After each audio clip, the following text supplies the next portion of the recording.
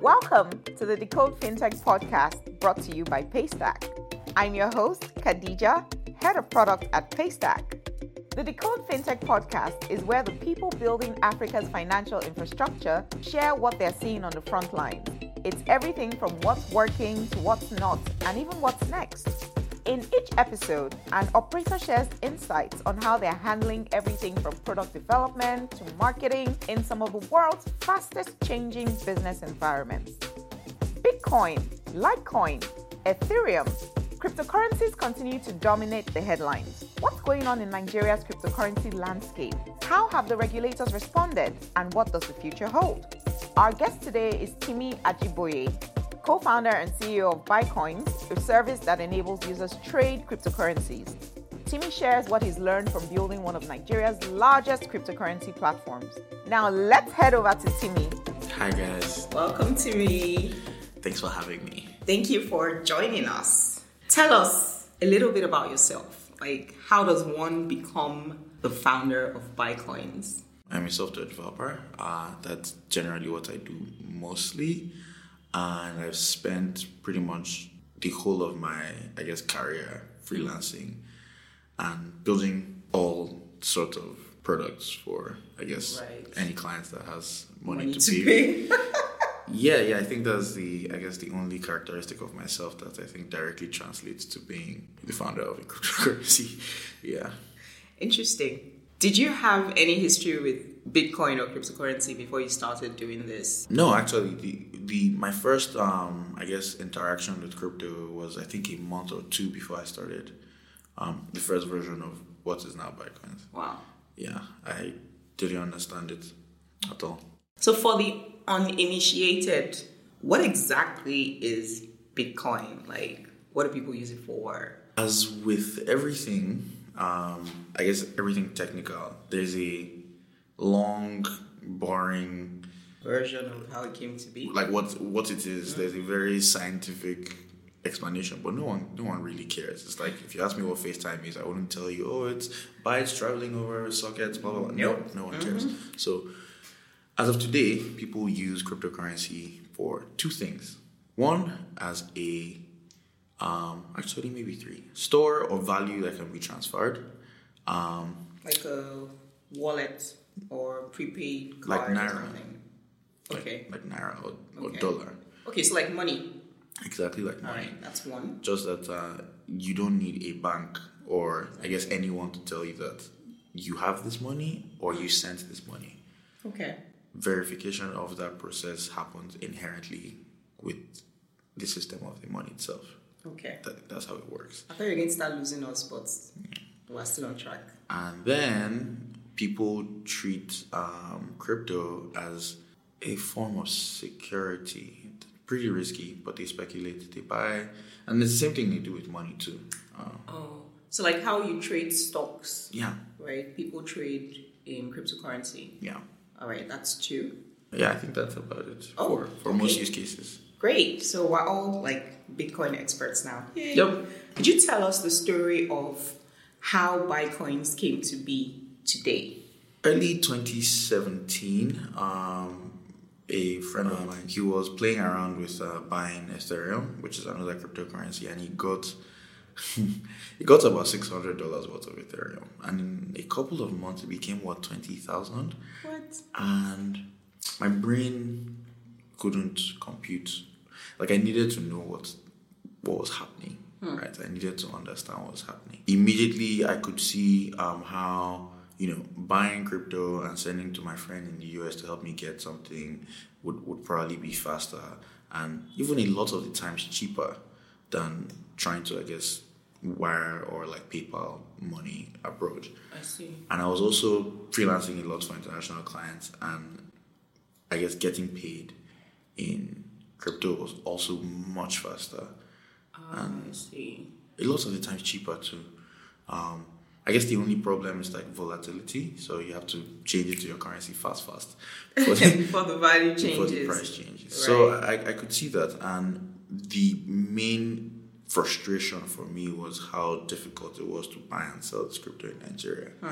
The process was very slow fraud prone. You could never know for a fact that you were going to get your crypto or your money. Wow. And everything took an hour, and I was like, this is 2017. I don't think it makes sense that things should be this slow. People are doing it in other countries, so I was wrong about how easy it would be to make sure. That's what got me started. Yeah. Wow. So, at what point did you decide that this could be a business over? You could just use it as a consumer, to sort out your own immediate payment needs. I'm not even sure I decided. So at the time, I was taking some time off working to build something else, which I thought was going to be the startup that I'll be working on by now. Okay. And then I got obsessed with this, and then I built it, and then people started using it and putting their money and their crypto on it. And well, here I am today. So I think they decided for me.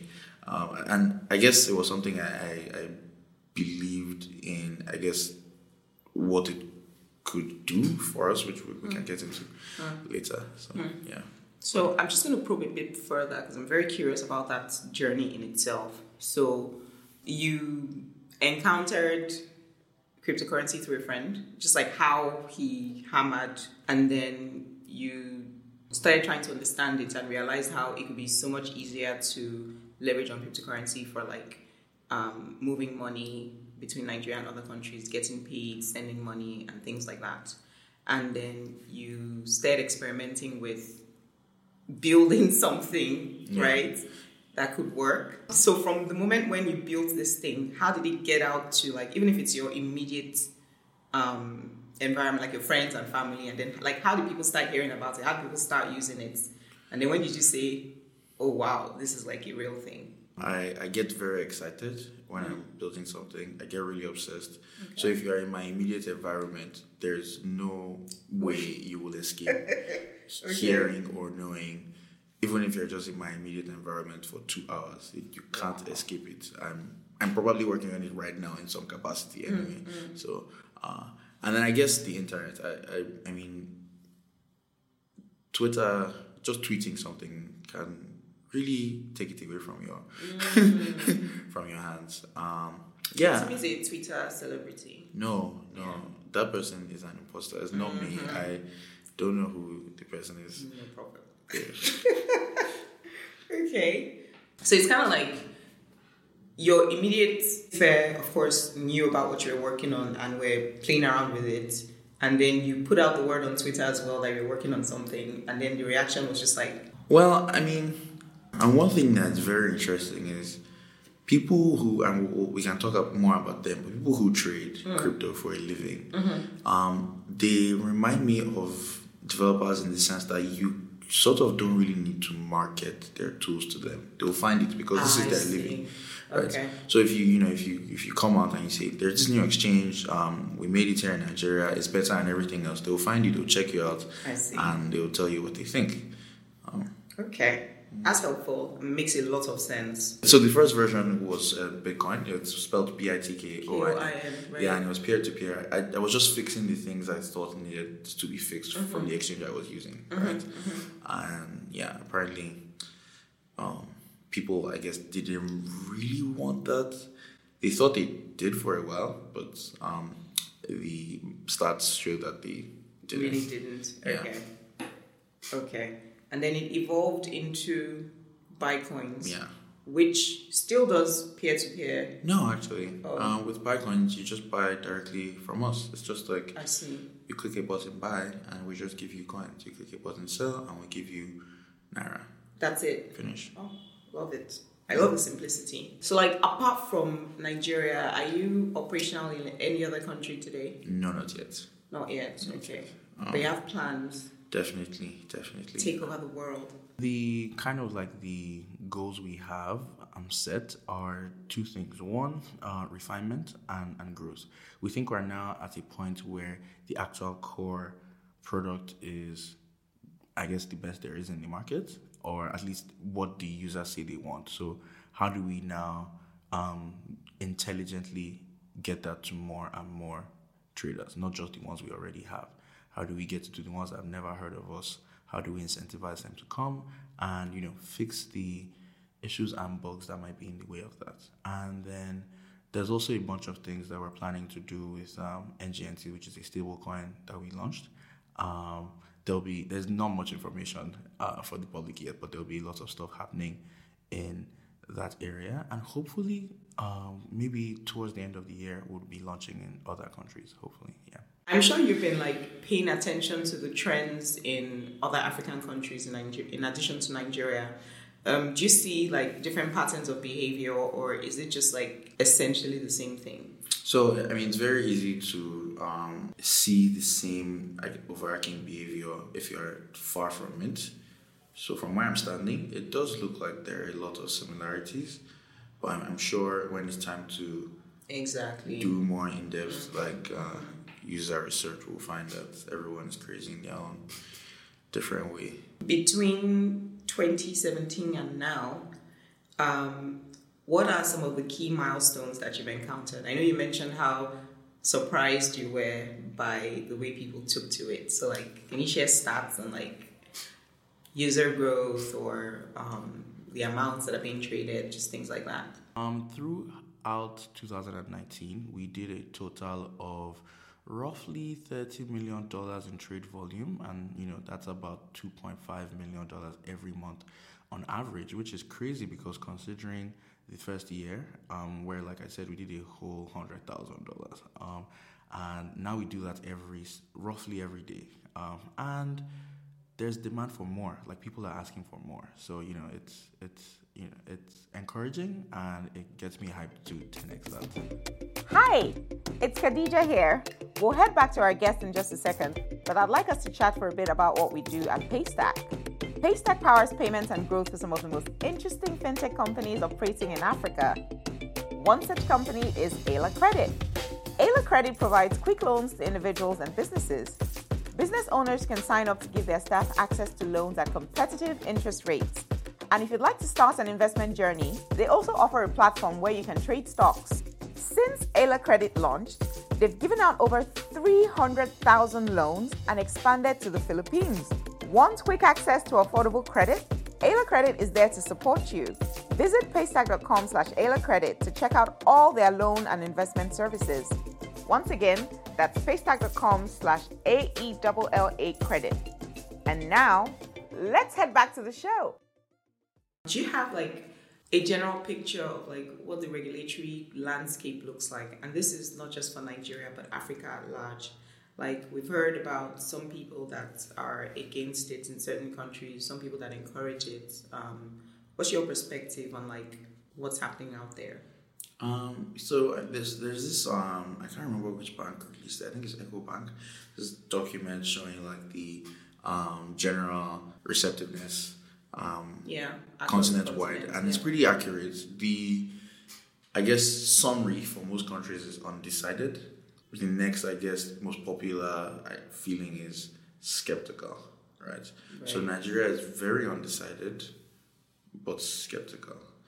Most of it is as a result of it's very new and it takes a while to fully understand the impact, the pros, the cons, there are cons, and so I think that's what's taking time, but it's just a big gray area for everybody. Yeah, except I think countries like Morocco, they've completely banned. Wow. Yeah. No trading within the country's boundaries. People still trade, as with everything else. So, from all of this, what countries in Africa appear to be the most, progressive? South Africa. Actually, Rwanda is an amazing country. Rwanda and Kenya. I would say South Africa seems to be more progressive because I think they have bigger exchanges and people already trade a lot. But Rwanda's government seems to be actively trying to embrace. Yeah. I see. If you're curious about where to set up shop, now you've heard what countries are more receptive. Bringing it home to Nigeria specifically, what entity is responsible for regulating things like these? No one knows. It's most likely. Actually, it's very rare because it could be either the CBN or the SEC. Yeah. That's the Security and Exchange Commission. Yeah, because right? some cryptocurrencies do sort of check the boxes of being in security. Not all. Yeah. Yeah. So it might be both or either. Is it like inside gist? No, so the way we operate is that we, I guess, self-regulate. We have a bunch of friends in the fintech space, Paystack, Biggie Bank, everyone, and we act like we're under the same I see. scrutiny. Okay. Even worse because Yeah. there's skepticism. So we do everything they do and more. So we have KYC. Every user is verified. We have tiered verifications. The more you trade, the more we need to know about your life. There's fraud detection. There's a bunch of stuff that we do to, I guess, show everyone that there is a way to be a compliant, non-criminal cryptocurrency exchange, even now that there are barely any rules. And I think most of the regulation that we would see, ideally, should be geared towards like safeguarding people's monies, right? Yeah.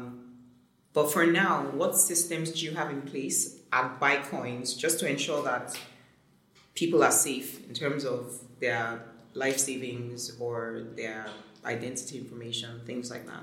Yeah, so we do a bunch of steps to verify who you are. We check your BVN, we match that with your bank account, and your name, your date of birth, your phone number that you registered your BVN with. You cannot receive money into any bank account that doesn't match your name.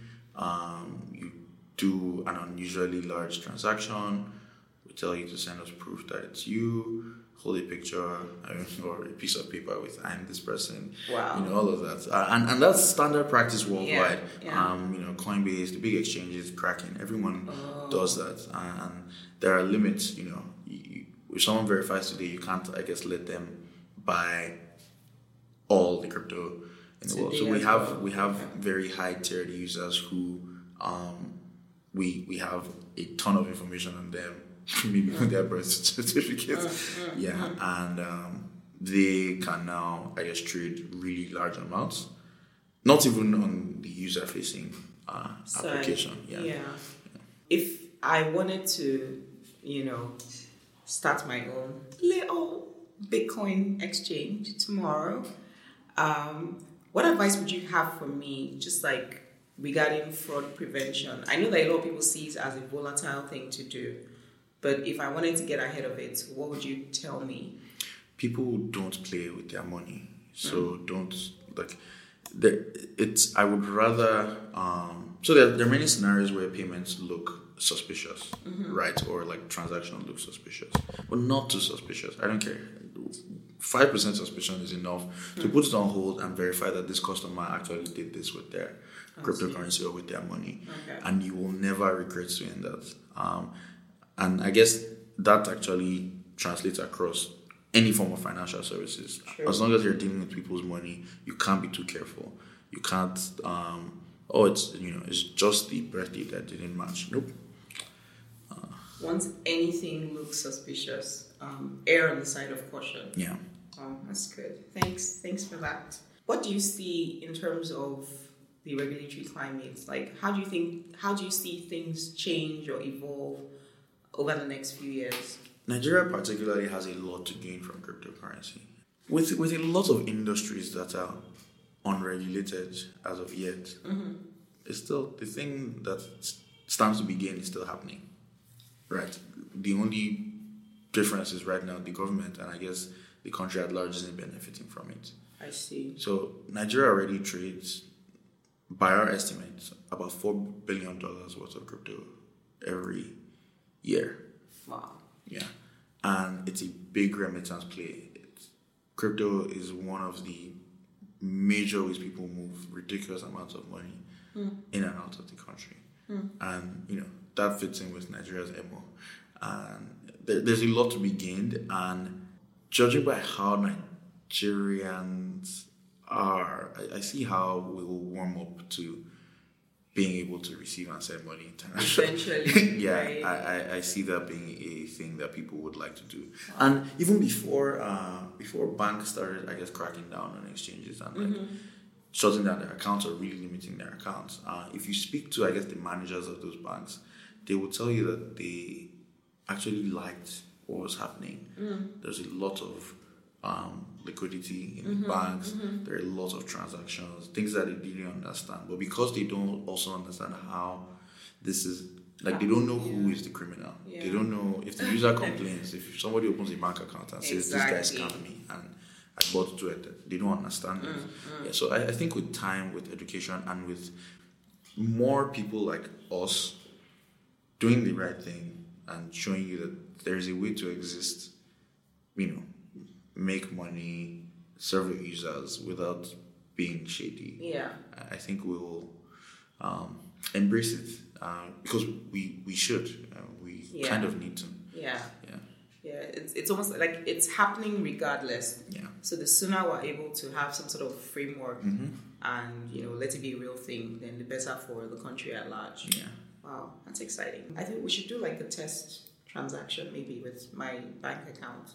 You can just send me some coins and see if Or you can buy some. it goes. I don't want that type. Okay, I think that's pretty much everything, quite frankly. But like, we have one, and like this, like the most important question we ask like everybody that we talk to. You know those times when you're just like really down or frustrated with the work. What's that one thing that serves as your go-to that can pick you up at any time? Like, what's your favorite snack or guilty pleasure? What's the rating of this podcast? It has to be edible, like amala or rice or biscuits. I guess if we're talking about anything I put in my mouth, alcohol will be, the winner. But I like to drink. And cookies. It's a special kind of cookies. So you have a sweet tooth. Yeah, I do have a sweet tooth. Interesting. Thank you so much, Timmy, for spending time with us today. This has been a very enlightening conversation. I'm glad. Super excited about the future of Bitcoins, and I hope we'll be here to see it. Cool. Awesome. Yeah, same. That's it for today's show, folks. Thank you for listening. If you enjoyed today's episode, please share it on social media with the hashtag #DecodeFintech. I'll be keeping an eye out on that hashtag and responding to the most interesting questions and comments. To find out about new episodes, please subscribe to the Decode Fintech email newsletter. Every week, we share a tightly curated debrief of the most important fintech news from around the continent, as well as jobs, events, and so much more. To subscribe, kindly visit decodefintech.com. Once again, that's decodefintech.com. Decode Fintech is brought to you by Paystack. Paystack helps Africa's most successful fintech companies build powerful, scalable financial service products with the industry's best documented APIs. Please visit paystack.com/fintech to find out more. I'm your host, Khadija. See you on the next episode.